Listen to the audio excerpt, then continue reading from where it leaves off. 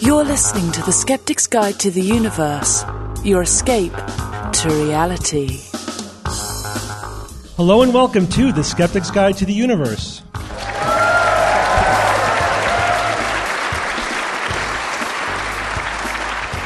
Today is Saturday, April 12th, and we are live from NECSS 2014.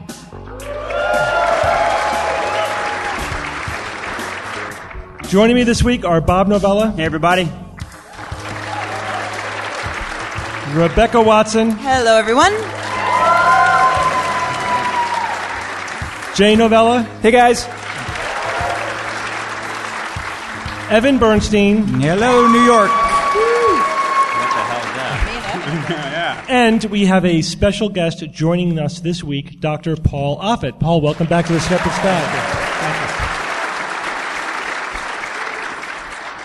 Dr. Offit, of course, as everyone knows, because he's already given his lecture here at NECSS, he is a pediatrician with a specialty in infectious disease. He's a co-inventor of the rotavirus vaccine and the author of many books debunking myths about vaccines and promoting good scientific understanding of vaccines and medicine. So again, welcome back, Paul. I really appreciate it.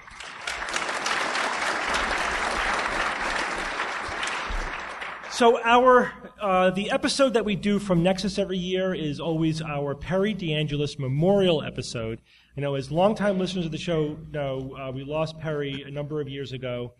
He was one of the founding rogues of the SGU. His presence had really a dramatic effect on the character and the quality of our show. We tried to keep his memory alive and really try to keep, who Perry was alive through the podcast and always remembering the role that he had to play. So we take this moment to remember our good friend Perry.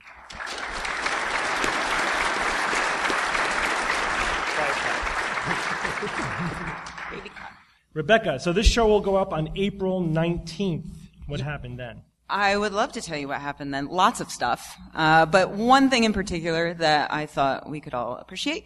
In 1971, April 19th, was the launch day of the world's first, or I guess I should say the solar system's first, space station. And I think it's right up there. It's called the, is it pronounced Salyut? Salyut, I think. Salyut. Well, it's the Russian word for salute. Yeah. So something along those lines.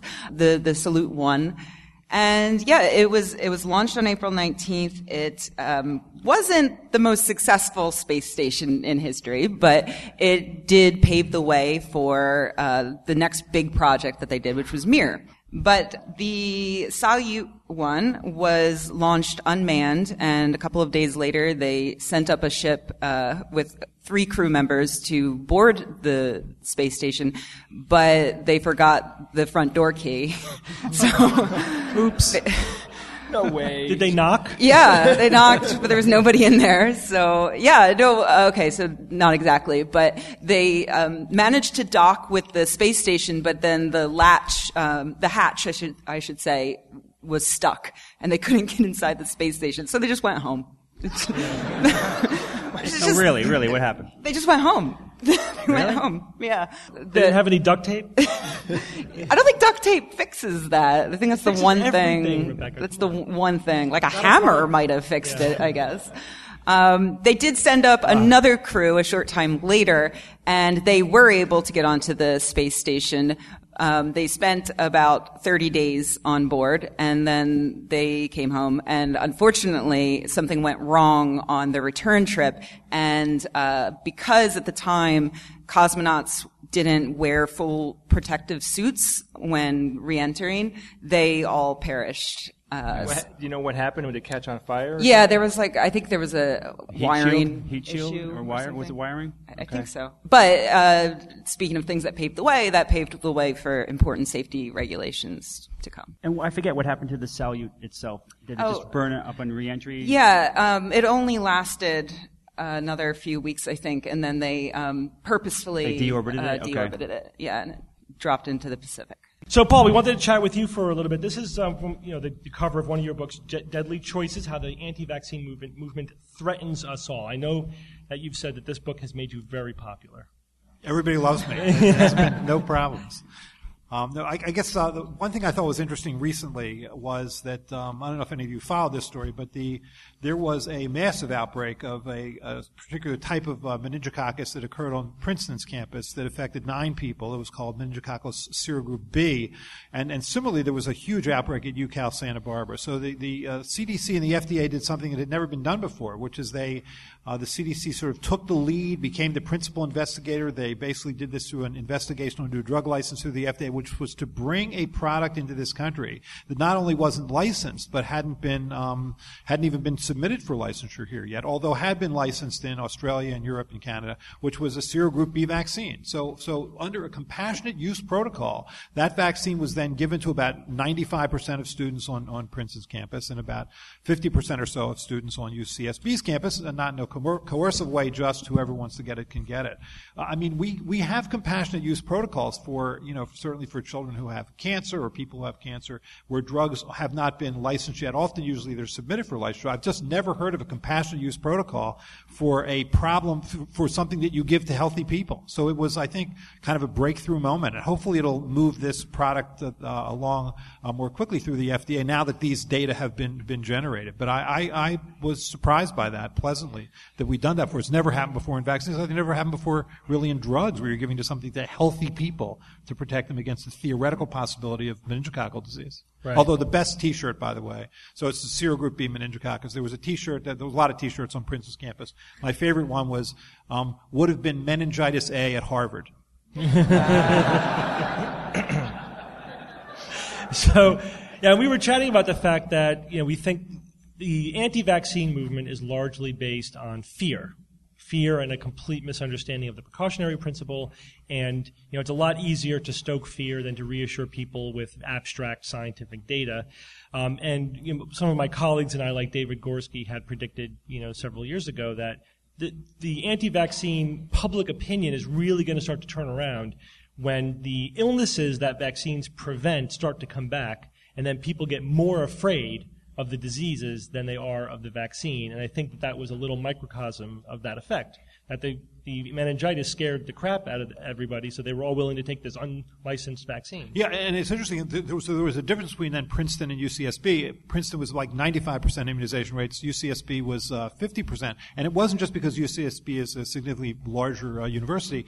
The reason was that Princeton had just had a case. And so it was easy to get students to take it, whereas UCSB, it had been about 5 months since the last case, so the fear had died down to some extent. But you're right. I mean, if you look at the way the media covers this story now, it's all about outbreaks. I mean, outbreaks of pertussis and mumps and measles and, to a lesser extent, bacterial meningitis. And so we sort of stoke the fears again, and right. That's helped. You're right. I think that's exactly right.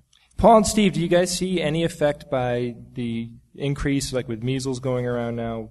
Is there anything happening in the public eye that you know about where people are changing their opinion? Yes, if you look at the blogs or you look at sort of the comments to these articles, it's people are getting angry that parents are making a choice not only for their children but also for the children who others come in contact with. Yes, I think that the tide has turned. Absolutely. Yeah, it's created a thanks for the measles kind of meme, which is that's what you need for PR. Something that people can easily wrap their head around. So. I was talking to Sonia Pemberton, who made the documentary Jabbed, and she told me that certain surveys show that as people get younger, people don't get younger.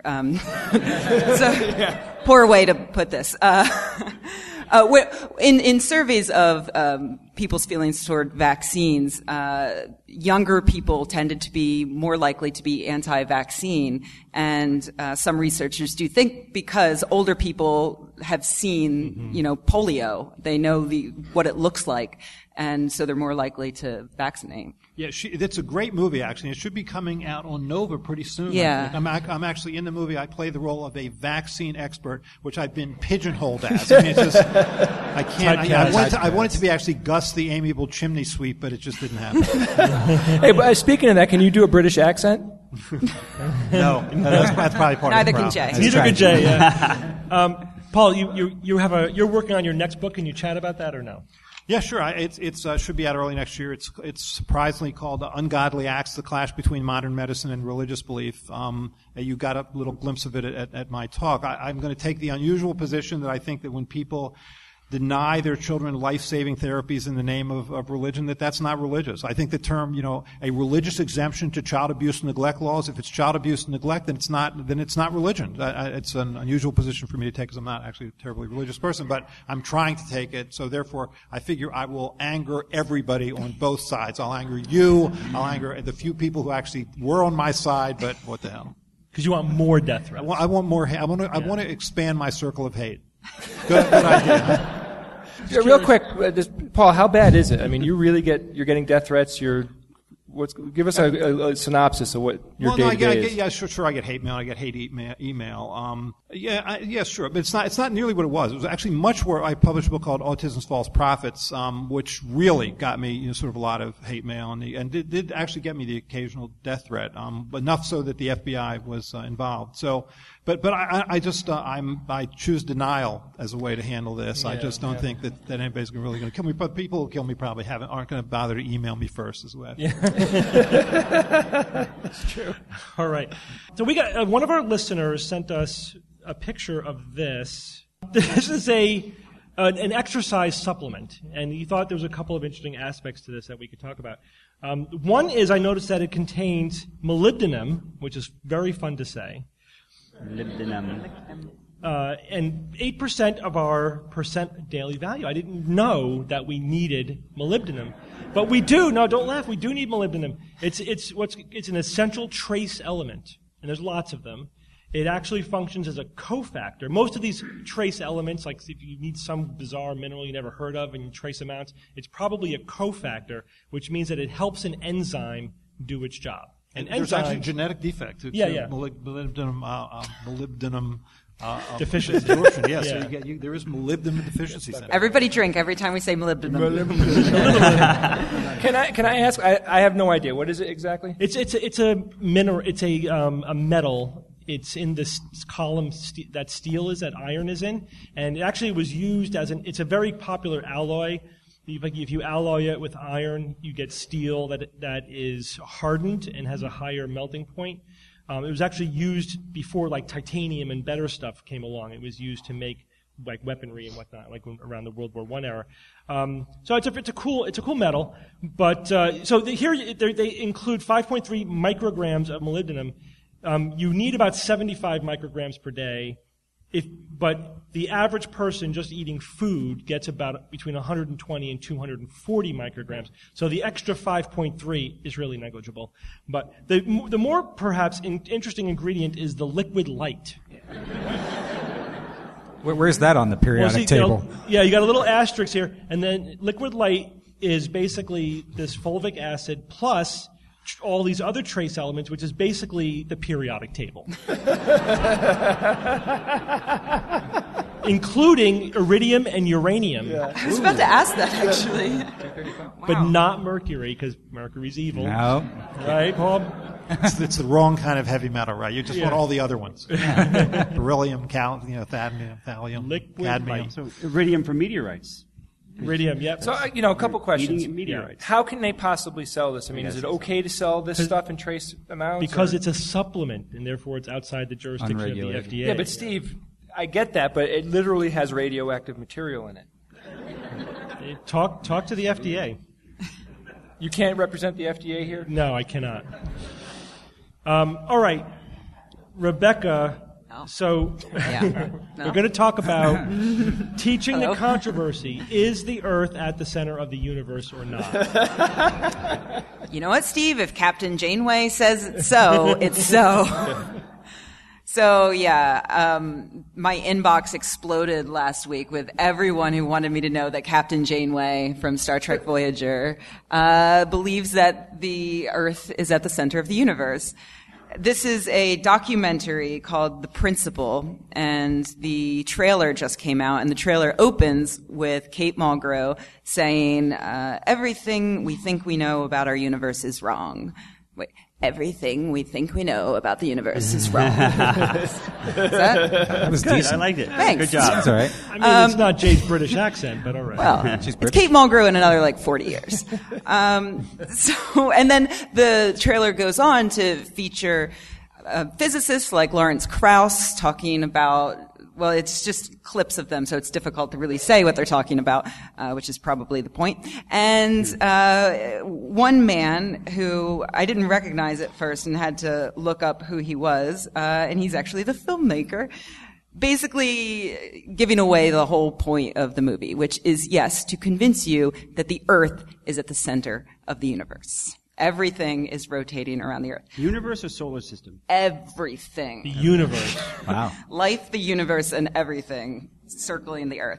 So the filmmaker is a guy, Robert Sungenis is his name, and he is sort of well known as a creationist, obviously, an anti-Semite,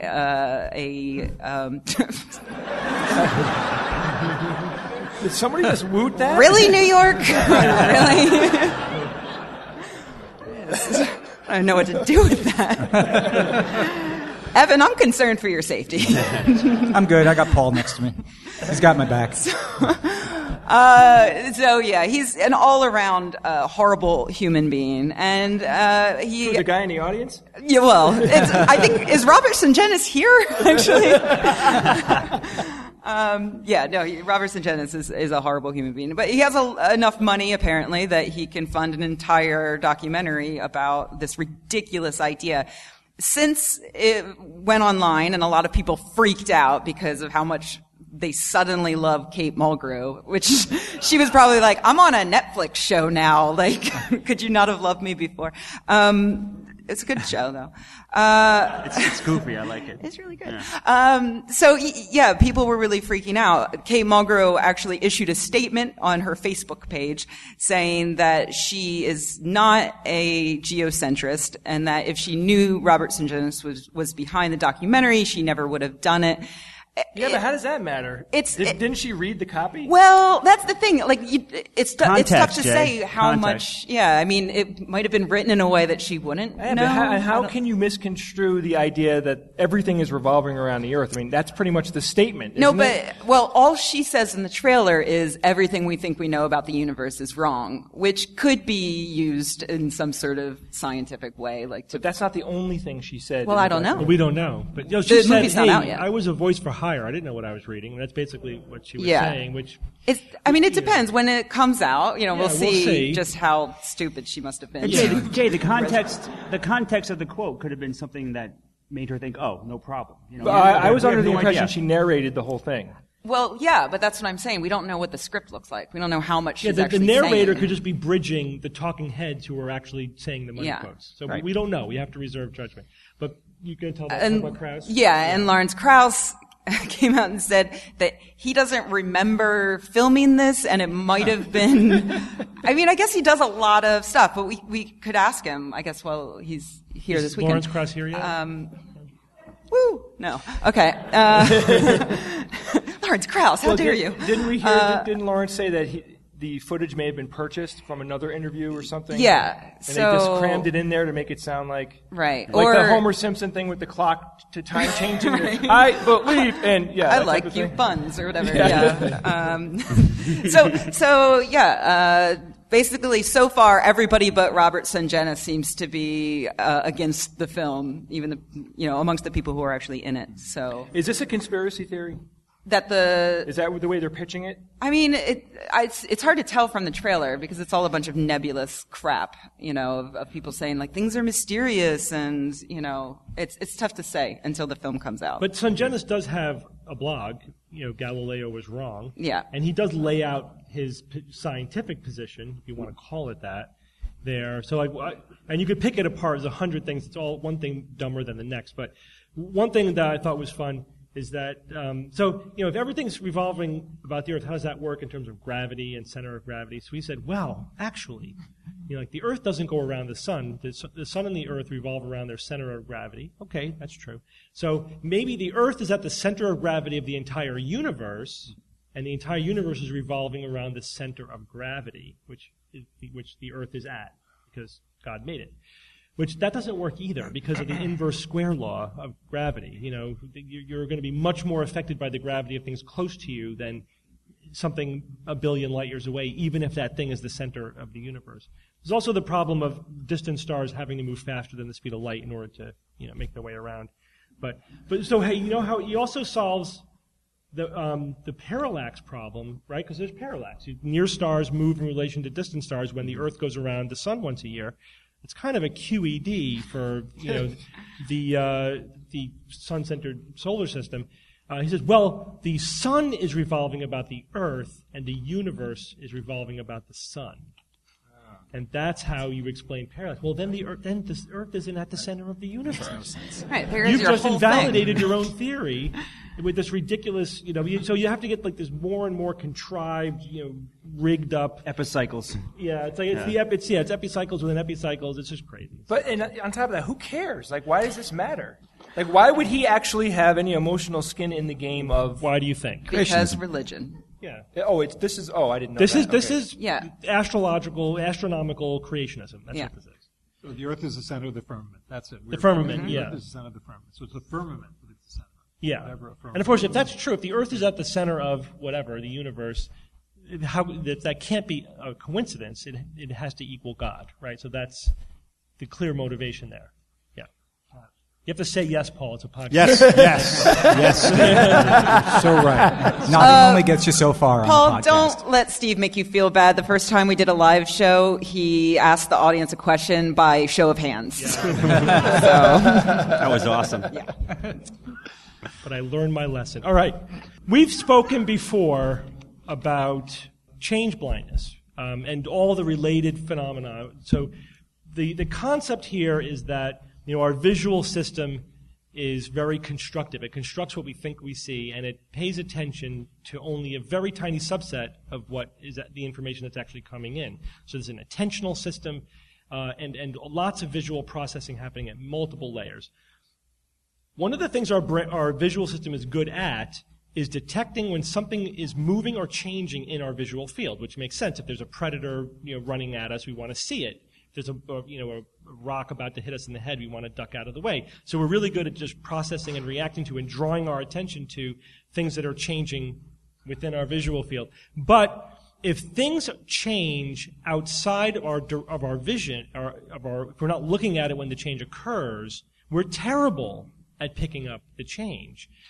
So You mean that you saw it before? To clarify, you saw it before it changes? Yeah, so like you're looking, now we can do virtual experiments where you look at a picture on the screen, and then if something changes in the picture while the picture is there, you'll see the change. But if the picture blinks off, the change occurs and then it blinks back on, like the next picture is different, it's very hard to see the change. What kind of delay are we talking about? Even just a half a second. If the change occurs with a blink, you don't see it. Most people will miss it. It's much harder to detect. And of course, if you're watching, say, a video, and of course, Richard Wiseman, our good friend, has the color changing card trick. If you haven't seen the video, just look up color changing card trick and watch it. But what that and many other similar videos will show is that you could be watching a scene, and all kinds of things, dramatic things, will be changing about the color of the shirt a person's wearing, for example, and you won't notice it because your attention is not drawn to those changes. Obviously, magicians will use the same technique. They'll draw your attention someplace, and then things can happen outside of your attention. It's very easy to do that. People are susceptible to that sort of thing. So this is all well-established neuroscience. Skeptics love to talk about this because it's how people get deceived.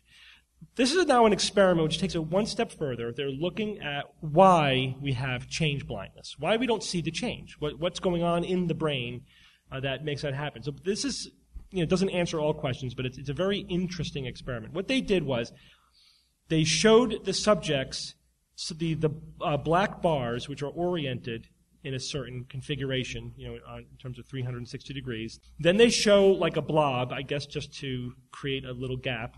And then they show a white bar, and the subject can orient the white bar by moving a device, a controller. And their task is to orient the white bar in the same exact direction as the black bars they had just saw. Seen. They just seen. Did you say they just seen? They just have seen. Had just recently saw. No. I hate you so much right now. What the researchers found is that the subjects did not orient the white bar to the recently seen black bars. They oriented them towards an average of the last 15 or so seconds of black bars, which is interesting. But only when those black bars occurred in the same location as the white bar. If it was on a different part of the screen, the effect went away. Now, they were testing a very specific hypothesis. Their hypothesis was that change blindness may result from a stability mechanism, what they call the continuity field. The researcher here is David Whitney. He's an associate professor of psychology at UC Berkeley. He was the senior author on the study. This was just published in Nature Neuroscience. So they said, all right, if maybe our brains average out images in order to enhance stability, and this averaging out will make it suppress little changes, and therefore you won't notice the little changes because your visual system's averaging it all out anyway. And this was their test of that hypothesis, and it seems to support it, that there's this 15-second sort of averaging that's occurring. That reminds me of, what's the mental disorder people have where they get too much sensory input and they can't process it? So maybe it's kind of related to, that's our brain making it, background noise go away so we don't go nuts. Well, isn't that autism? I mean, they're kind of withdrawn because they're just overwhelmed with some people with autism have problems dealing with sensory overload. Yeah, because they can't filter out a lot. But there's multiple things going on. There's filtering. Some people can have a neurological lesion where they can't selectively pay attention. So it's like if they're in a room, if you're in a cocktail party situation, and there's all this background noise. You have to suppress all the background noise and then enhance the person you're listening to. And you obviously have neurological processing that allows you to do that, but some people have an impaired ability to do that. So they just hear a cacophony, and they can't pick out the one voice out of the background. Kind of like Geordie LaForge on Next Generation with his visor, right? Exactly, yeah. Okay. That reference requires no further explanation. But this is a different phenomenon. This is not just a selective attention. This is an averaging out. And what they hypothesize is that without this kind of stabilizing continuity field, when you think about it, we're looking at the world, and lots of things are changing. Even just shadows falling across something that we're looking at is making it change dramatically in our visual field. And, if we weren't softening and flattening out all of those changes, it would seem like the world is constantly morphing and things are popping in and out of existence. And so that would be very, disturbing and disconcerting. So our brains evolved, and this is true in multiple ways, and this is interesting, this documents a further way. Our brains evolved to significantly favor continuity over detail accuracy. What's more important to our brain, because I think this is because otherwise we would be overwhelmed by changes, and by apparent discontinuity. It averages out and glosses over any details that would disrupt the illusion, the perception of continuity. Which also makes sense from the point of view that in the real world, things don't pop in and out of existence. So why would we evolve a visual system that is good at picking that out? When we do experiments, we're usually putting people in a virtual environment and having things happen that can't happen in the real world. So it makes sense that our visual system wouldn't be adapted to that.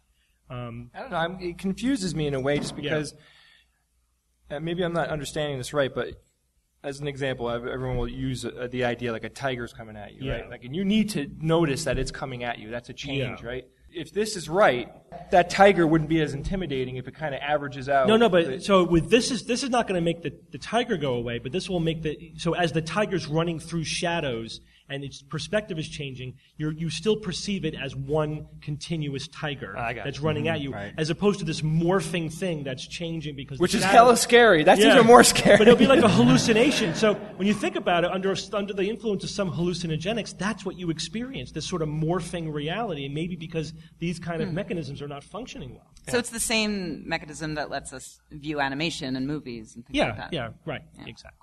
All right, cool. So you say things don't pop into and out of existence, but remember the Joan Rivers show on Fox? It was like gone in a second. That's true. Not a bad thing. Take that, Joan Rivers.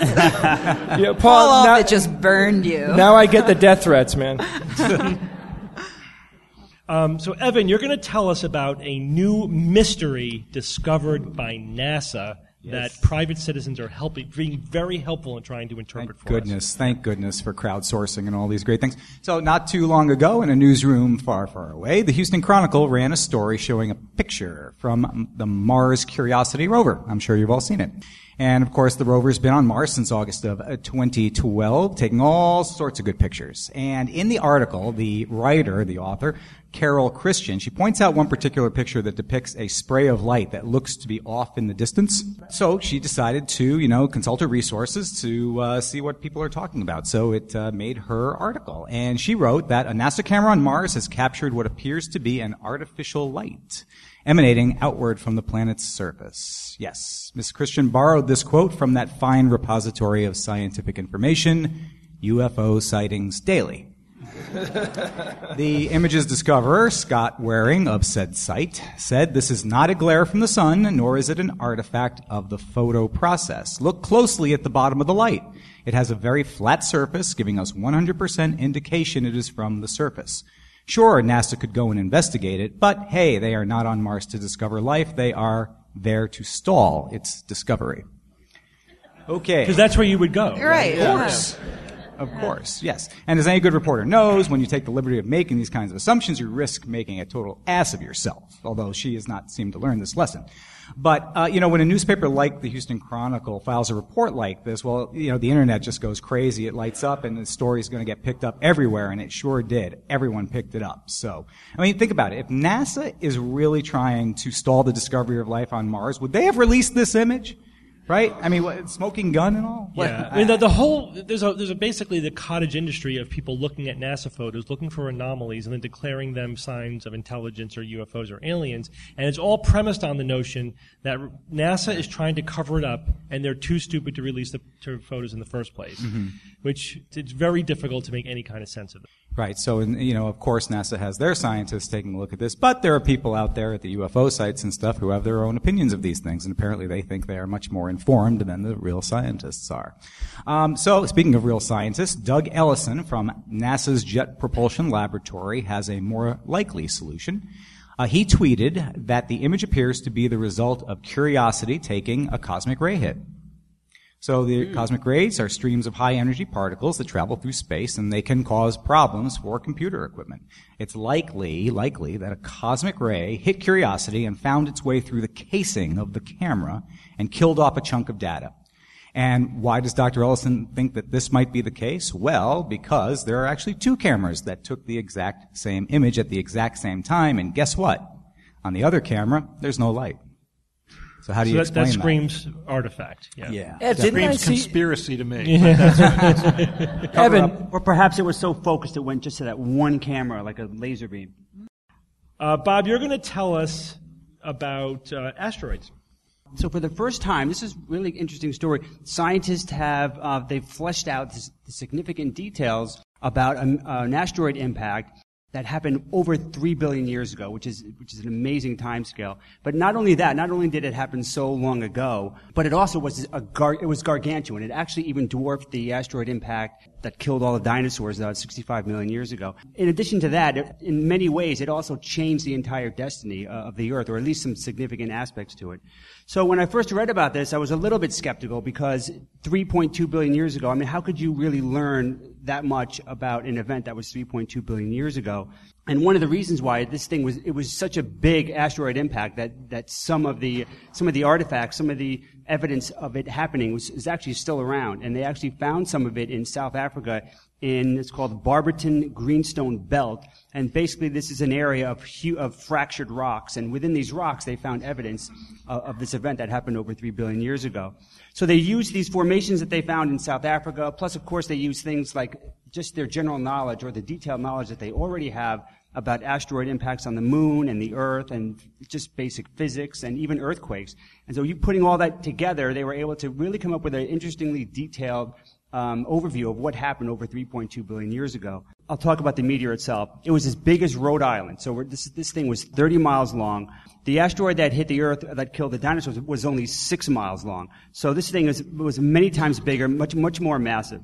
And not only that, it hit the Earth at 42,000 miles an hour, 12 miles per second. Just an amazing amount of kinetic energy. I actually found an impact calculator on the internet, and I put in some of the variables, and it said that this thing would have released the equivalent of 4 quadrillion tons of TNT. Oh my God! Which is a 4 petaton nuke. So, I mean, we can't even imagine that. I almost just asked you. So where did it hit? If we have any idea. No. Well, it hit what was now South Africa. Oh, we do know where it hit. Yeah, in that general area. But Jay, didn't 3 billion totally, years ago, South Africa was like way over here, and it was, but that's where it left a lot of this evidence. So at that time, though, that's there's just like the equivalent of bacteria and algae on the Earth. Yeah, it was very, After life arose, though. I mean, there was yes, life they're on Earth pretty at that time. confident that I think they say that 3.4 billion years ago Yeah. is when they think it happened. But that's just the beginning of it. I mean, the effects on the Earth were incredible. The crater itself was 300 miles long. So if you took that crater and put it between here and DC, it would pretty much fit nicely right in that space. And we've driven to DC how many times? That's a 6-hour drive. You could drive 6 hours and still be looking at the same crater. Just an amazing thing. Which does accurately describe the drive from here to Oh boy. So I grew up in New Jersey, you guys. It's all right. You're allowed to It's all say right. it. I'm allowed to say it. You're not So allowed to also, What exit? What exit? One. That's right. So it also would have created tsunamis. And now these aren't the tsunamis that you've seen on YouTube. This is a tsunami that would be thousands of meters deep, just the immense depth, immense size, mountainous water impacting the land. And it's not like a wave. In movies, you see the big wave crash, and that's it. I mean, a tsunami's got an incredible wavelength, so it just keeps coming and coming and going, and just goes probably hundreds of miles inland or even more, especially when it was that size. So also what happened was the atmosphere became red hot. You can imagine this thing hitting the Earth. It basically turned rock into gas. So this gaseous rock was just going into the atmosphere. Like globally red hot or right where it hit? Well, of course it was worse where it hit, but pretty much it made the atmosphere essentially red hot. It just spewed this all over. And then, of course, the winds, they would just take it everywhere. So you've got this gaseous rock everywhere. And then eventually that would condense down into these like raindrops, these tiny little drops of rock, which then would harden and it would fall to the ground. And that's exactly what they found in South Africa. They're called spherules, these little tiny sand-sized grains of rock from that event. The other thing that it did was it would actually boil the top layer of the ocean. It actually boiled it and threw all this steam and water vapor into the atmosphere, causing it to rain for about a year. So we had a year of rain after this event. So that's a planet reboot. It really is. But what I found interesting is I was wondering, why did we get hit at that time? Was it just a random hit? And it was a random hit, but it actually was from what's called the late heavy bombardment period. From 3 to 4 billion years ago, the inner rocky planets were just pummeled, pretty much all the time from these big asteroid hits. A lot more than we had previously or since. So this is kind of at the tail end of that period. There were other ones, but this is the one where we have the most detail. Steve, I'm curious if you knew this one. I didn't know why the late heavy bombardment happened, and it's actually because the gas giants were migrating to outer orbits. Yeah. And that interacted gravitationally, of course, with the asteroid belt and the Kuiper belt, and that just sent all these asteroids into the inner solar system and just pummeled us. And is that about when they think that the moon was like an impact like that? That's one of the theories that was earlier, though. I think it was earlier. Well, like 4 billion. Yeah. But that's what you said. You said 2 to 4 billion. So I wasn't sure. 3 to 4. That's an interesting question. Was it part of the late heavy? It might have been. I mean, the moon impact was even worse. That was a Mars-sized object hitting the Earth. Right. That was really. Did bacteria survive?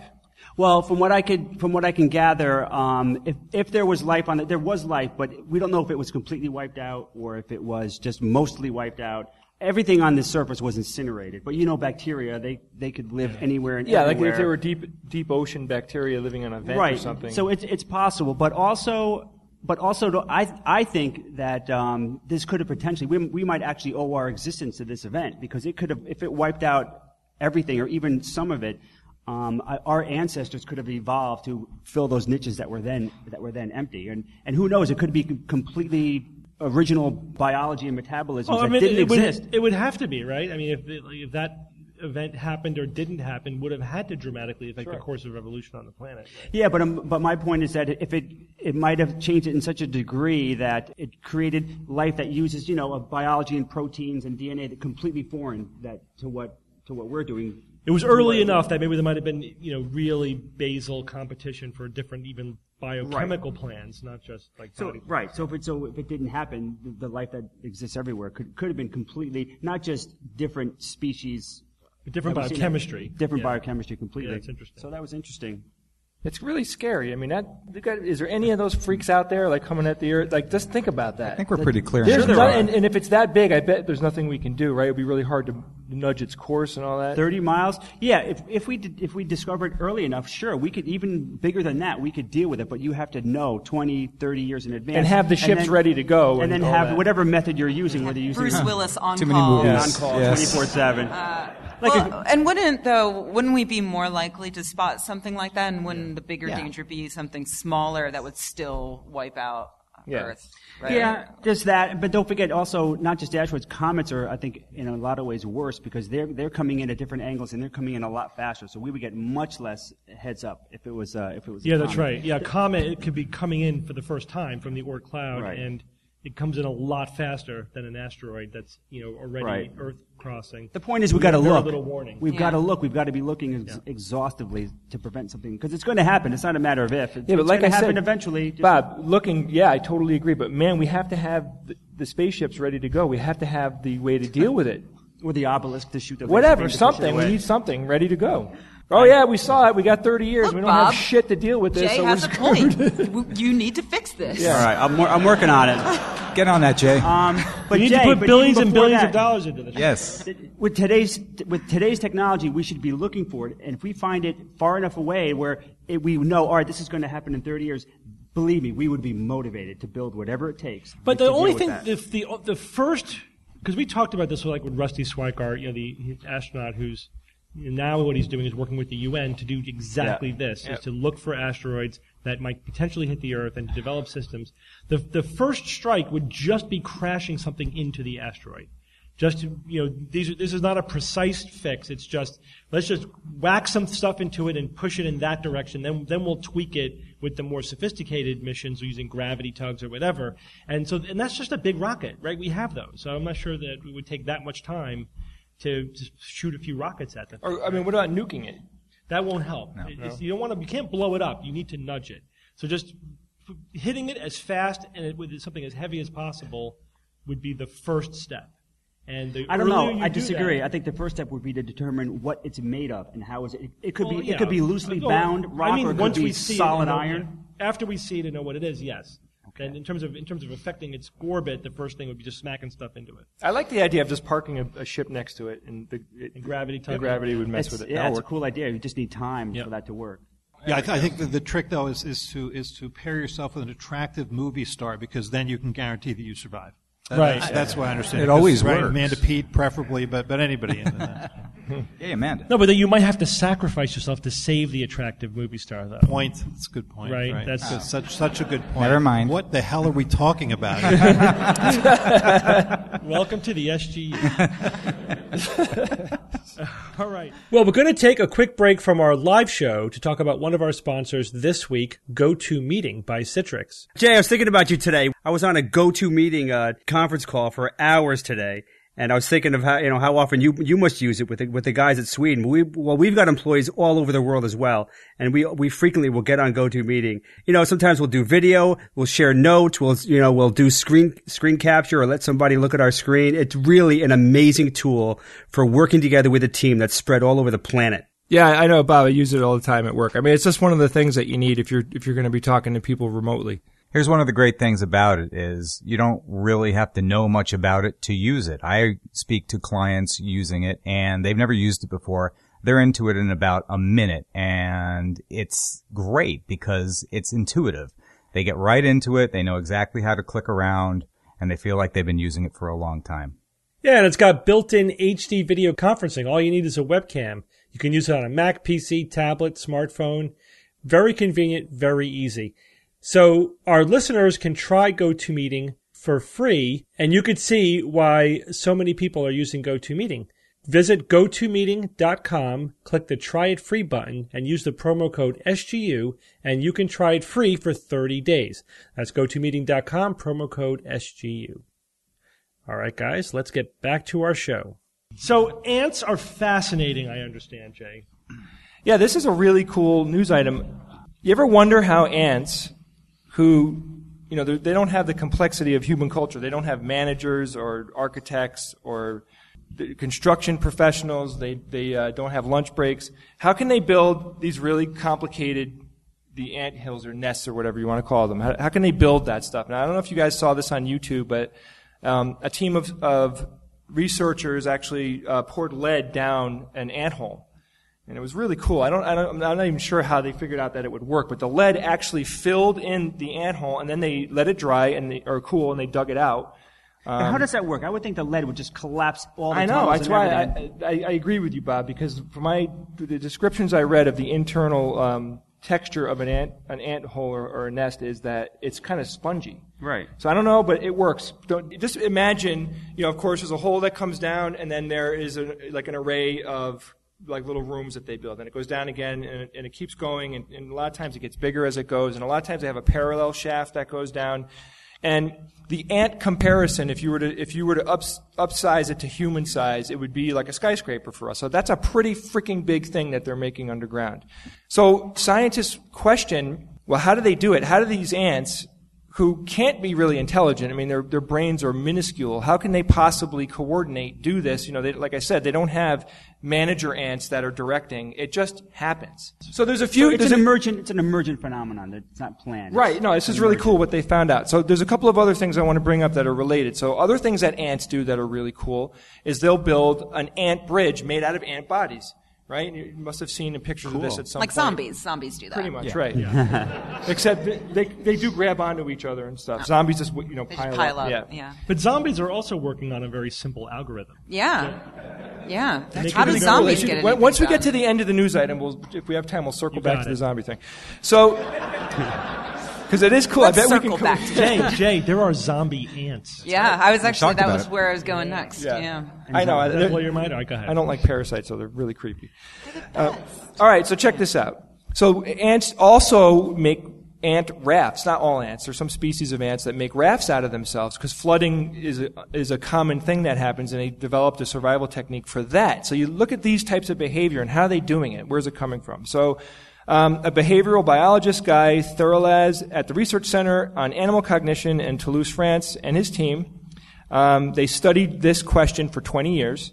They found that there were 3 basic guidelines that govern the time and place, or when do ants just finally decide we're going to build our home here? So how does that happen? And then once they start building, what happens? So the three guidelines or laws, if you want to call it, one is an ant must not harm a human or allow a human to come to harm. Wait, Jay. What? Are those robot ants? I think you mixed up your Asimov. You're right. I couldn't help myself. The second one is the first rule of ant colony building is that you don't talk about ant colony building. Yeah, that's Fight Club, Jay. Okay. The third one is all ants must put the lotion in the basket. They do that whenever they're told. Oh, no. He went. Oh, no. He went there. Don't you hurt my dog. Oh, no. All right, I got the real ones. All right, so the ants, they did 3 things. It was literally 3 rules that made all of these things possible. This is particularly for the building of their nest. The ants picked up grains of sand at a constant rate, approximately 2 grains per minute. They preferred to drop the grains that they picked up near other grains, forming a pillar. And they tended to choose grains previously handled by other ants, and we think that this is possible, of course, because, as everyone knows, ants chemically communicate through pheromones. So the basic idea here is they observed this behavior in petri dishes, and then they decided to take a computer simulation and see what it turns up. So they programmed this in. So they had simulated ants. They were randomly moving around in a 3-dimensional space, as close as they could get it to reality. And that they picked up sand that was soaked with a virtual pheromone. And what they also did was, to simulate different environments like humidity, heat, or cold, they had the pheromone evaporate on a certain amount of time. So let's say this experiment, the pheromone was going to evaporate in hours, or maybe it lasted days, and then they saw what it produced by the pheromone being different. So the results were that the complexity arose in the simulation almost identical. And when I mean identical, I mean, every anthill is different. Every one of them is different. But the net effect here was duplicated. So those 3 rules actually pulled off the complexity of an anthill.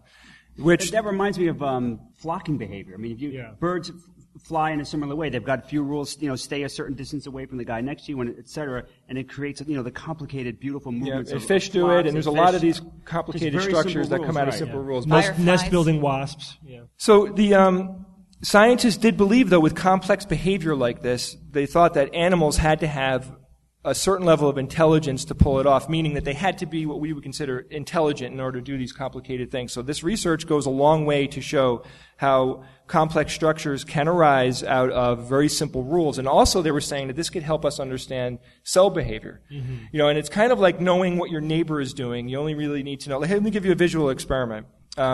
Let's say that you have everybody in this room was blindfolded and you only knew where the people were to your immediate left and to your immediate right, and you had to pass a ball, right? We could build a chain where you could just pass that ball around the room, and you only need to know the person behind you and in front of you. You're just basically going like this. You don't know where anybody else is in that whole, quote-unquote organism, but it works, right? The ball will go around. So that was one good way to describe it. Thank you. I think the analogy to cells is really apt, because that's exactly what they do. They follow very simple rules, and really complicated structures can evolve out of following those simple rules. Like you grow until a density reaches a certain point, or a chemical signature gets to a certain point, or you only grow to the right of or to the left of other cells, or certain boundary conditions. Very simple set of rules governing how cells reproduce, and a human body can emerge out of billions of cells following simplistic rules. But which is, the other thing I have to point out here is that creationists are always harping on this idea of how can such complexity evolve and how could things like that happen. But this is just one line among many lines of evidence that show that following these very simple rules repetitively can lead to emergent complexity that is functional. And so it answers a lot of the creationist nonsensical questions about the complexity. So the bridge building and the raft building follow different rules, but similar simplicity. Where if they're going to build a bridge, the ant will detect that there's nothing in front of them. So then it'll stop, it'll position itself, and the next ant will come, and then they'll build the bridge that goes across, and then literally, like, the ants will disassemble the bridge once they don't feel the vibration anymore. And all they really need to do is know how to hook up to the guy in front of them and behind them. The raft building one is cool, though, and there's a cool thing that evolved here. They will it's basically going out in roughly a circle, so when they get to the edge, the ants will crawl to the edge and they'll hook onto the guy, but then they do a particular type of lattice work hookup that was described to be similar to Gore-Tex, which is really cool. Mm-hmm. But the idea is that the ants will touch each other and then they'll pull away and they'll form an air pocket, so it floats. So they're actually capturing a little bubble of air to make the raft float, which I think is really awesome. And there you go. Great. So back to zombies. Yeah, all right. So, thank you, Rebecca. Yeah. So if zombies are following simple rules, right, one of them, of course, is to be attracted to noise. Mm-hmm. I'd imagine they can't see well because after a while their eyes dry out and they're going to get scratched up. So it's really a noise or sound-driven situation, right? They don't work in coordination, or do they? Zombies? Yeah. They crowd it. Yeah, they swarm. They have a swarming behavior. So they defeat the enemy by numbers, but they're not really working. They're not hooking up. They're not like grasping hands and making a mega zombie. It depends on the genre, but generally, no, they're isolated. But also, a lot of authors will not only have sound tape, but actually smell as well. Yeah. So it depends who's writing about them. But I mean, obviously this is fiction, which we happen to like. But it is a great thought experiment because you could create a virtual, game or whatever where you have virtual zombies and you give them rules of behavior that could be very simple, like follow the sounds that sound human or like other zombies. So just following the sounds of other zombies would cause swarming behavior. Mm-hmm. And just walk towards that. When you bump into something, you bite it. I mean, that's there could be very simple rules that would effectively take over the world. Right. And it'll be interesting to tweak those rules and figure out like what, and this is exactly what happens with viruses or fungi or whatever that go into the ants' brains, and it gives them a different program, like climb to the highest thing you can get to, and then show flash something in the air so that the bird can come by and eat you, and that's the next phase of the parasite life cycle. So you're just giving a new, very simple program with a few rules to the organism to make it into a zombie, and that's what zombies are. They're humans who have been reduced to 3 rules: follow, noise, and bite. Yeah. Paul, I would like to know your feelings on the zombie vaccine from World War Z. I have strong feelings about it, but you're the expert, so. Yeah, it's an important vaccine. I think it should be used. But what's going to happen though? I think it's. Let me put it to you this way: if we have vaccines like the human papillomavirus vaccine, which is a known to prevent probably certainly the only known cause of cervical cancer, and nobody uses it. I mean, it's like we're stuck at 33% for girls getting 3 doses. So even if we had a zombie vaccine, I think we would ignore it. Do you think Jenny McCarthy would be out there warning people the zombie vaccine gives you autism?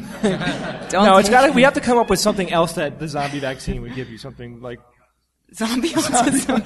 Zombie autism.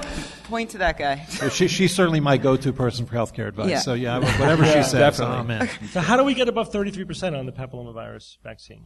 It's. I'm not sure what people want. It was tested in 30,000 women for 7 years before licensure. It had a post-licensure trial of 190,000 people. There's 40 million doses that have been out there. It causes HPV, human papillomavirus, causes 26,000 cases of cancer a year, 18,000 in boys and men, 18,000 in girls and women, and 8,000 in boys and men, and we don't use it. I mean, it's remarkable to me. What do people want if they can't get this vaccine? And we are stuck at 33% for girls and women, and for boys it's less than 10%. I don't get it. I mean, when the polio vaccine came out, Jonas Salk had a ticker tape parade down the streets of New York for a virus that probably killed maybe 1,500, 2,000 people a year. I mean, this is a virus that kills 26,000 people a year. And if you look at adolescents, they get the Tdap vaccine, tetanus, diphtheria, acellular pertussis. They get the meningococcal vaccine, which probably caused maybe 550 cases a year of meningococcus. This vaccine certainly kills more than any of the others combined. And people don't get it. I don't know why. I mean, the only thing I can say is that it's about sex. That when you go to the doctor, it's the route of transmission. It's the sex vaccine. That's the only route of transmission. I mean, hepatitis B was also seen as somewhat of a dirty vaccine, but that virus is transmitted by routes other than sexual contact. That's not true. And maybe it's just about the discomfort of discussing sex with an adolescent girl. I mean, when this vaccine first came out, I had to speak at my daughter's school. It was an all-girls school, and I remember talking to she was in 8th grade at the time. And I remember talking to the senior class, and I said, what percentage of you have gotten this vaccine? It had just come out, and half raised their hands. And I asked the other half, well, why not? And they all had the same answer. My father didn't want me to get it. And I think I get this at some level because when my daughter and I had a deal. She's 19. My daughter, when she was 5, we had a deal. She could date whoever she wanted, whenever she wanted. She just had to wait till 3 days after I was dead. So I get that part. It's a good deal. It's still. And it's true, we do have this policing of girls' sexuality that in our culture that doesn't really exist with boys. And I bet that if the HPV vaccine was seen as something affecting men more than women, that it probably would have a better uptake. Because promiscuity in boys is seen as boys being boys, but the worst possible thing with girls. But your point also that a lot of the arguments that about HPV are, I'm afraid it's going to make my daughter promiscuous, makes me think that the argument against the zombie vaccine would be it's going to make us bite people. When you get a tetanus vaccine, now you can run through a bed of rusty nails. Right. You're good. In the same way that owning a fire extinguisher makes me just want to set everything on fire. Paul, I appreciate your passion in this. When you talk about it, you can clearly detect it. I have a problem. I'm at work or whatever. There's a guy there that has 3 kids. He's a very good friend of mine at work. And I try to rationally talk to him about he does just flat out no vaccinations in his house.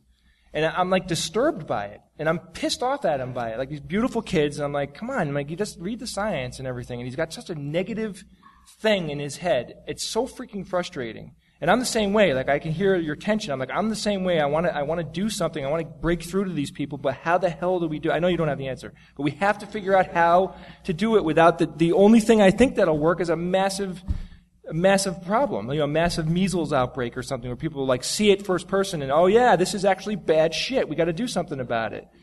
Yeah, no, I mean, so there's not a year that goes by where we don't see a child die at Children's Hospital of Philadelphia from a vaccine-preventable disease, typically flu, less commonly pertussis, and then you get the phone call from the parent that says, I really just don't want to get this vaccine. I mean, and it's hard not to be passionate. I think the only thing I can say for physicians is, they should take the stance of let me love your child. I mean, don't ask me to practice substandard care, send them out into a world that's becoming progressively more dangerous. It's sort of like saying, look, I mean, I love my child, but I don't really like car seats because I think it's just made by car seat manufacturers. It's all in line. It's all a conspiracy to sell car seats.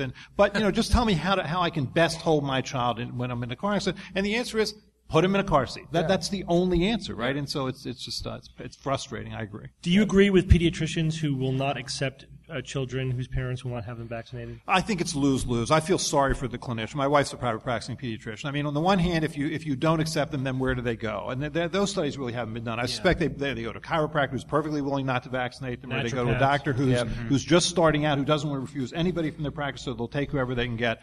But on the other hand, the minute you do that, you've crossed an important line. First of all, you have to show some caring about your waiting room. I mean, you'll have immunocompromised people in your waiting room who can't be vaccinated, who depend on those around them to be vaccinated. Do you want those people who are unvaccinated to expose people in your waiting room?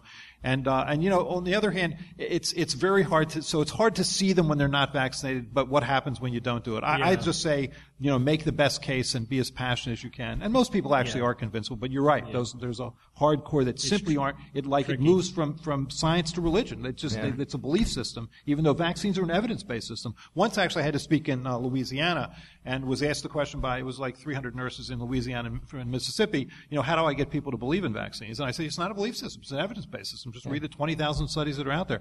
And then I made the mistake of saying any more than gravity is a belief system. And then this is a tip of everybody, if you're ever speaking in Louisiana, then I made the mistake of saying any more than evolution is a belief system. No. That's a rookie mistake. Hey, Paul, the thing is, though, step right into that one. Of course I agree. It's an evidence-based, position. However, I think the only way to really get through people is to make it emotional.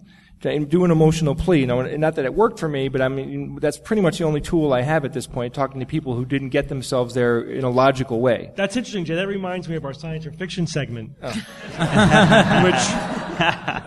I'd like to transition to now. Good segue. Yeah, thank you. Seamless segue. A++ would segue. Well, we have to take another break from our live show at NECSS to talk about our other sponsor this week, Squarespace. Yeah, it's funny, we're recording this ad after we returned from NECSS, and I can say that a listener of ours came up to me at NECSS and said, hey, I jumped on Squarespace and I built my website on there, and he was telling me about the experience, and he was just saying how happy he was that he heard about it through the show because, it inspired him to use it, and he had such an awesome job. It went by quick. It was very easy. All the things that we say here on the show about Squarespace are true, according to this one listener. It's very anecdotal. It's good stuff, though. What do you I have my own anecdotal experience. That's what I say all the time. I love it. Hey guys, one of the things I love about Squarespace is that every time you log on, it seems like they've got new designs and new features and even better support. There's a ton of these great designs just when you start right out of the box, so you can be sure to make your website as unique as possible. Every design automatically includes a unique mobile experience, and it will match the style of your website. And it starts at just $8 a month, and you get a free domain name with that if you sign up for a year. Yeah, you can start your trial with no credit card required and start building your website today.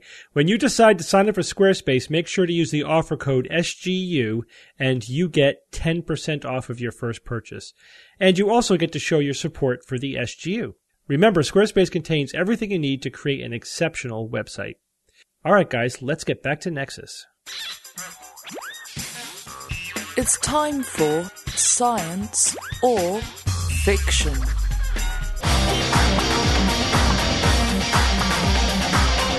Each week, I come up with 3 science news items or facts, 2 real and 1 fictitious, and I challenge my expert panel of skeptics to tell me which one is the fake. We have a theme this week. The theme is New York City. Yes. We are in New York City. Yeah. Jay is Googling New York City right now. Just want to see what's going on tonight. Cheating. And there are 4 items. 4 items. Four. There are 4 items. All 4. All right, here we go. 25% of Manhattan rests on landfill. Number 2, Mayor LaGuardia banned pinball machines in the city and spearheaded raids in which the machines were destroyed with sledgehammers.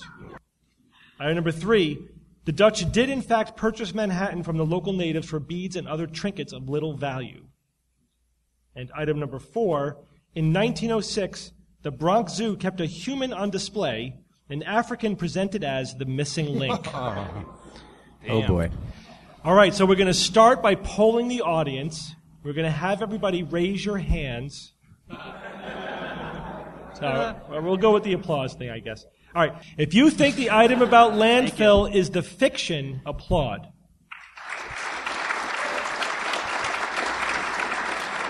All right, if you think the item about the pinball machines is the fiction, then applaud. If you think the item about the Dutch purchasing for beads is the fiction, then applaud.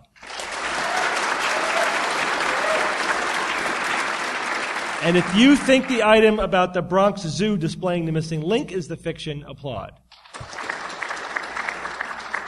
Okay, so 1, 2, and 4 are about equal, and there's a clear preference for number 3 is what I'm hearing.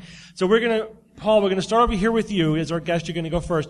So just give us a quick analysis of each of the items. I caution you, if you know for absolutely certain about any of the ones, just pretend like you don't. Just give us a reason why you think it's true. I won't have to pretend. I know absolutely nothing about this. So try to pick which one you think is the fiction and try to convince the audience of your point of view.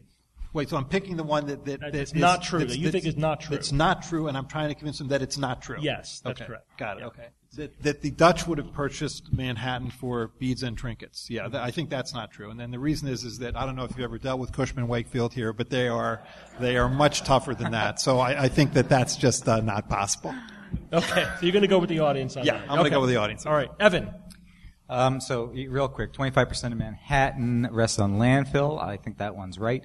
Probably the whole outer edge of Manhattan, World Trade Center, obviously, that's where they brought in all that landfill to do that, so they must have done it all over the place. I think that's right.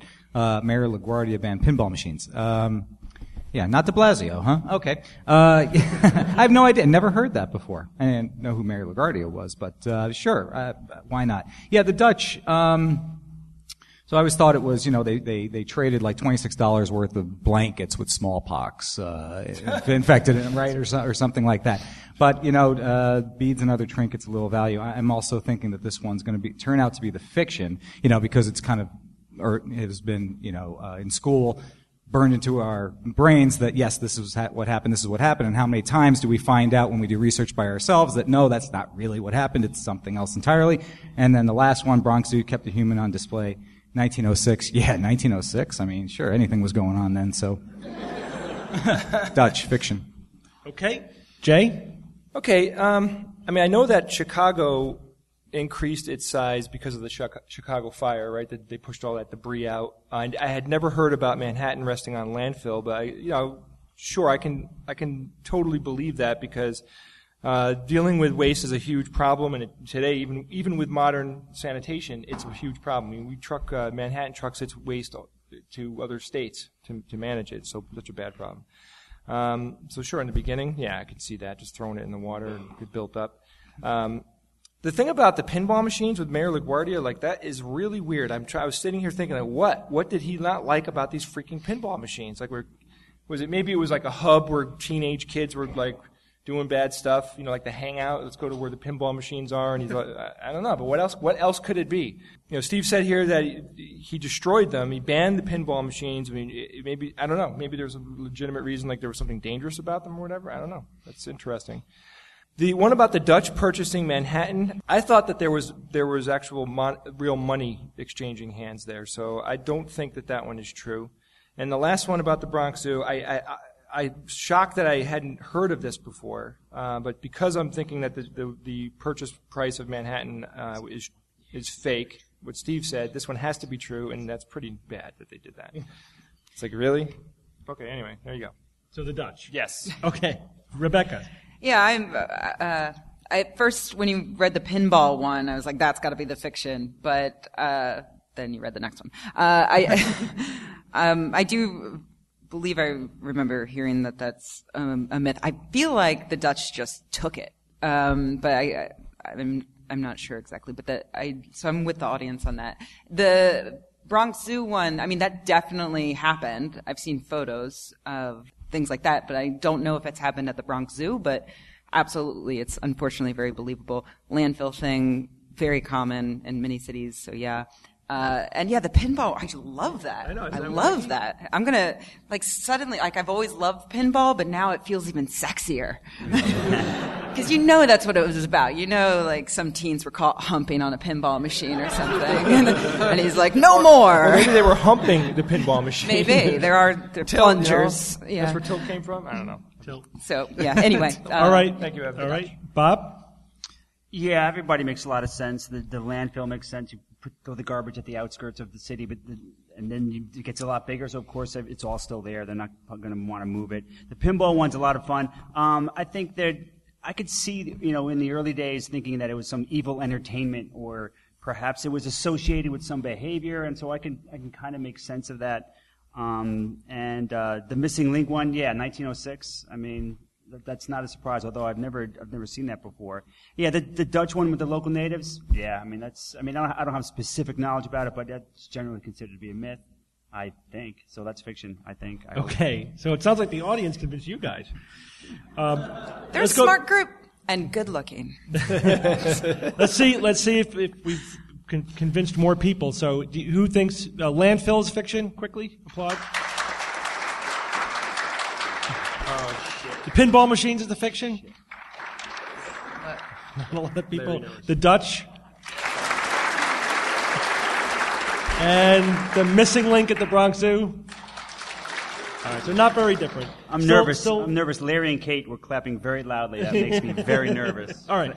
Well, let's take these in order. We'll start with number 1. 25% of Manhattan rests on landfill.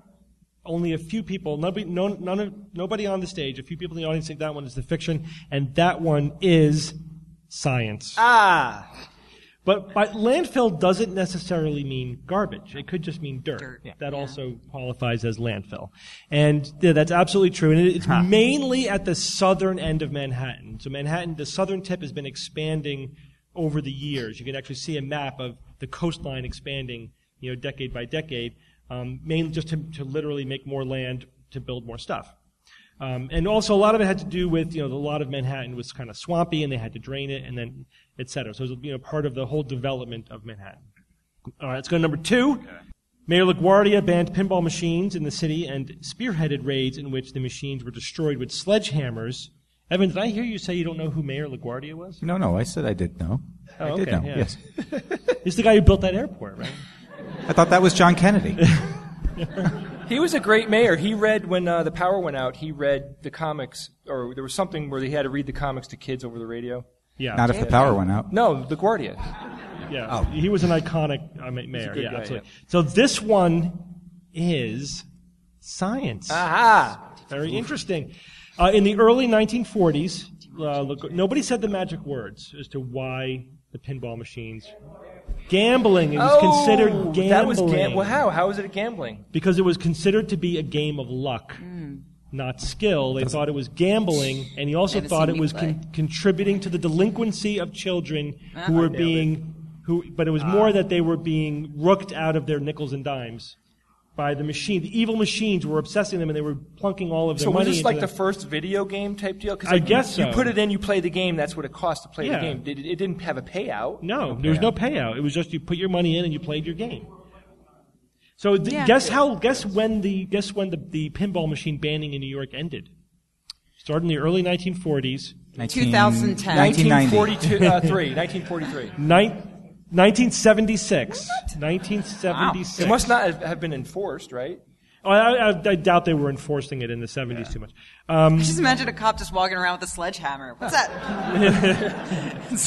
Like confused store owner. There was actually a court case in which it was ended, and a representative of a gaming company demonstrated in court that pinball machines were a game of skill, not luck. So he would call where he was going to hit, and then he did it, and so he demonstrated that it was a game of skill, not luck. Wait, it wasn't gambling. That had to happen in the 70s? Yes. They didn't just go, look at this old dumb law we have on the books, let's get rid of it. The guy actually had to do a demonstration? And That's how right. has that not been recreated in a Law and Order episode yet?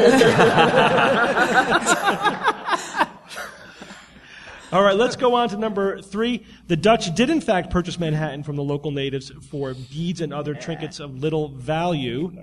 The majority of people, including the entire skeptics up here on stage with me, think that one is the fiction, and that one is the fiction. Yay! Good job, everyone. But the Dutch did, in fact, purchase Manhattan. They didn't just take it. They did purchase it from probably the Lenape tribe, which was the local tribe at the time. I thought it was the Canarsie Indians. 1626. They bought it for 60 guilders worth of goods, axes, iron kettles, and wool clothing, some of which may have had smallpox. So, I've heard that that's a bit of a myth as well. Yeah. But yeah. I can't really It's not speak to known. it. There's one document that says that they did this, but they specifically mentioned 60 guilders, which was real money. It wasn't worthless trinkets. It was stuff that the Indians could actually use, the Native Americans.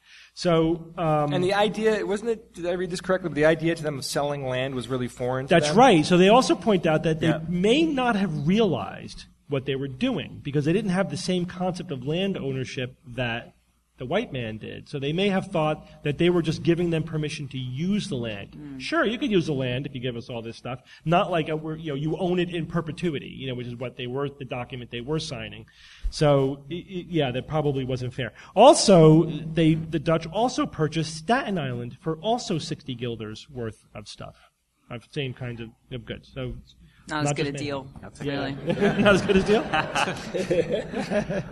All right, which means in 1906, the Bronx Zoo kept a human on display. An African presented as the missing link is science. That one is real. Did you have to end with two really depressing things? It is New York. Of disenfranchisement. So, Wow. wait, Steve, I don't know if you know this, but did they keep him in the cage overnight? For a year. No, but did they all right, you're sitting here for these 8 hours and then you can go and hang out in the back, did they make him live like an animal? His living conditions were pretty poor, but no, he wasn't just in a cage all the time. Right. So this was, it was a Congolese pygmy by the name of Oda Benga, whose whole family was wiped out, and so he was rescued. Was kept, in a display like an animal at the Bronx Zoo. Was presented as the missing link, but was not a popular display. And there was actually a huge public backlash against the Bronx Zoo for this. And after a year, they caved into public pressure and closed the display. Oda actually, had a very, not only a very sad life, and this was obviously a tragic episode in that. Shortly after that, Oda did commit ritual suicide. Did end his own life. Yeah, so very, very sad episode. But yeah, this is 100 years ago, a little bit over 100 years ago. You think how much times have changed. I mean, can you imagine keeping a person in a zoo? Because at the time, this was it was actually common to think of other races, quote unquote, as subspecies, as animals, as not fully human. This was not just popular racism, but there actually were scientists who were trying to build a case for this. Stephen Jay Gould wrote the book *The Mismeasure of Man*, where he discusses about scientists who were measuring cranial capacities of different racial groups and of course they always came out that whatever race they were happened to have the biggest cranial capacity and and then the physiognomy of measuring angles of foreheads and noses and jaws and everything. It was all pseudoscience. It was all cultural confirmation bias. I mean, it's but so it crazy. leads to stuff like this. It's like the original Planet of the Apes, where they had them in cages and then they had stuffed humans in there. That's too close. There was a Twilight Zone episode too. Remember where the spaceship gets captured and then their man, was in a cage. And a Futurama episode. Yeah, man in his natural habitat in the living room. That's right. Exactly right. Yeah. Exactly right. Exactly. All right. Well, good work, everybody. Give yourselves a round of applause. I know you're all feeling super depressed right now, but... So I think we have time for one question. Hello? I adore all six of you completely and utterly, but my question is for Jay. I have a son, Max. He's 18 months. craniosacral, amber necklaces, cord banking. Being a parent introduces you to a whole new world of woo that, in a very intimate way, a very in-your-face, communal way. I was wondering if there anything in particular that you've been introduced as a new parent that stood out to you as, oh my God. Like, something like pseudoscientific that was really bad. Like something that you really weren't introduced to before. That's a good question. I mean, it's been a lot. I've been reading a lot. I can't think of anything stand out because I'd heard of some of these things but didn't do complete research on it. I mean, like the amber necklace thing, there's a lot of woo about that. There's a lot of... How about organic baby food? Yeah, wait, what's the amber necklace thing? Yeah, for teething. It's like a piece of amber that they chew on, and it's not completely safe because the bead could come off. I got to tell you though, I talk to Steve about this all the time. At one point, I was saying to Steve, why don't we put together some type of website or something to help inform new parents like us, right? It's scary. You don't know what the hell, what information to believe. And there's a lot of people out there that are saying that they know what's what. Right? Like Wellness Mama and the Food Babe and all these people that think, if they think it's right, it's right. But I'm very cautious to answer emails from listeners and like this to say what's good and what's not good because I am simply not qualified. It's a really, really, you gotta be careful. You know what I mean? Like I have a lot of things that I can give advice on, but I'm actually afraid to give the advice because I don't want to be giving people like health advice. I tell people not to take advice from me. Yeah. Well, Jay, I just want to mention that I did start a website for new parents called Grounded Parents, and it's all run by skeptical parents, and so it's basically like a mommy blog, but they're daddies, and also it's very skeptical and science based. So yeah, I mean, this is not commenting on Rebecca's thing. It's really I ask my doctor. If I don't know, I ask her. I have Steve, which is easy. I can always call Steve. But you really have to rely on your doctor. You sure do the research and everything, but your pediatrician, if you have a good one, will know what's what. And I think that's my best answer. That's a big if, though, because the pediatricians know often the mainstream scientific stuff, but they don't necessarily know the pseudoscience. And you may get a blank stare if you ask about something that is that is considered fringe. So you do have to go to skeptical resources, like Rebecca's website. There are other skeptical parenting sites out there, like often on science-based medicine. We also deal with pediatric issues as well. You just have to look for it and see if it's out there. But I do think we need to I do think that's an area where we could build up even more and more the resource online because, parents do need to they have a million questions suddenly. And if we don't help them answer those questions, the pseudoscientists will be happy to. Yeah. The weirdest baby woo, though, is definitely that, like, carrying the placenta around in a little sack. Oh, yeah. There it is. That it was definitely the the weirdest they left it attached to the baby for a week. And if you can go on Etsy and you can get, like, a little knit bag to put it in. And the parents, this blog I read infuriated me. It's like a tea cozy. The parent, the mother said... And towards the end of the week, it started to smell a little musty, right? And of course, the comments were epic. This one guy is like, that's not a musty odor. That's rotting human flesh. Right? Yeah, you've basically left like a strangulation item that is rotting human flesh with your baby. That's good work. And speaking of strangulation, I'm going to read the quote. Jay. I'm trying segues here. Thanks. Good segue. Just as good as Steve's. This is a quote from someone you all know. And the quote is, "Science, if you don't make mistakes, you're doing it wrong. If you don't correct those mistakes, you're doing it really wrong. If you can't accept that you're mistaken, you're not doing science at all." And that was from Anonymous. Anonymous! Not the computer hackers. Not the computer hackers. Thank you for joining me, everyone. Thank you, Steve. Thank you all for coming to NECSS. I hope you enjoy the rest of the conference.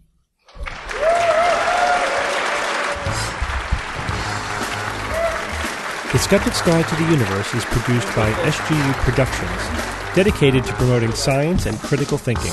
For more information on this and other episodes, please visit our website at theskepticsguide.org, where you will find the show notes as well as links to our blogs, videos, online forum, and other content.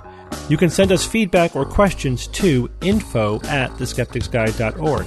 Also, please consider supporting the SGU by visiting the store page on our website, where you will find merchandise, premium content, and subscription information. Our listeners are what make SGU possible.